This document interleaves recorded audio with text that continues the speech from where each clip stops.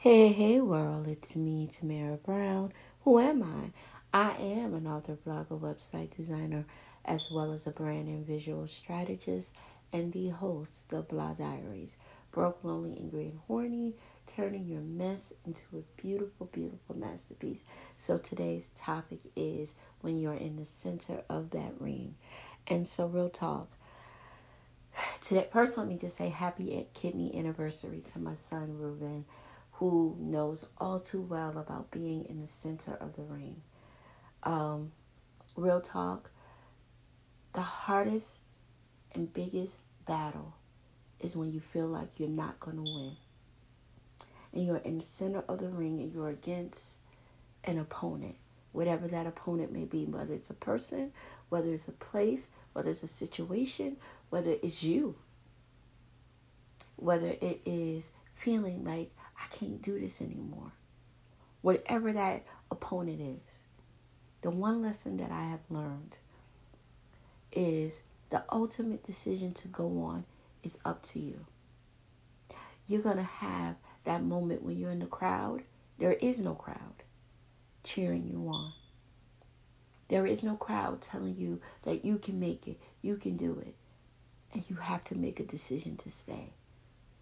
There were so many times that I watched my son be in the center of the ring at the moment. And especially when he had to start plasmapheresis, because plasmapheresis is just like dialysis. They're cleaning out your plasma, basically. And I remember Ruben saying, I'm not going. I'm not doing this again. And he said no for hours at Mount Sinai Hospital. I'm not doing this again. And it was the hardest decision for my son because he was tired at the moment. And what he said to me, it resonated and it hit. He said, Mom, I'm tired of losing. I'm doing everything. Every time I go, they're telling me that he said, I got a kidney. I got a kidney and I got to do this all over again? No. I'm tired. I'm tired of fighting for my life. I'm tired. And I got it. At that moment, and I said, son, and I had to be real with my son. Me too. And he looked at me and he opened his eyes. He said, what? I get it. I'm not sick right now, but I'm tired too, son. And all I know is how to fight. That's all I got. Win, lose, or draw, that's all I got. And that's all you have. All you have right now at this moment is if you're going to go in that ring. The biggest loss is quitting. The biggest loss is quitting on you because no matter what I say, no matter what the doctors say, psychologists, the nice lady right here sitting here talking to you, it is up to you. The battle right now is yours. You can either step out that ring or we can just go on back. You know the end result. I'm tired. I'm tired of fighting too. There's so many days that I want to quit. Real talk. I want to get up and I want to walk away. But I don't have a choice. At least I believe. That's what I tell myself. If you lose, you lost. You got to find the win. All I'm chasing for is the win. And a lot of you are chasing for the win. And you don't even realize that because you stepped into the ring. Because you stepped in the ring after getting your ass whooped. Because it's easy. It's hella easy to go in the ring when you're winning. Right? It's easy to go in that ring and be a champion when you're winning. And you step and you hyped up and your crowd and your people of support is there. It's easy. But I'm talking about the moments you get your ass whooped continuously. And you've been knocked out by betrayal. You've been knocked out by relationships and friendships and things that don't work. And you get your ass whooped completely, toe out the frame. And you go back in again. That's the hero. That's the shero because you're not afraid to lose. You don't know. Getting in that ring and going after what you want after several losses. That's the victorious person. And my question to you, not to me, is you're going to get up and do it again? I can't tell y'all how many times. Hell, today. But real talk. When people don't support you, and I was listening to this guy, Prince Donnell, and he said, prepare yourself for not having the support that you deserve.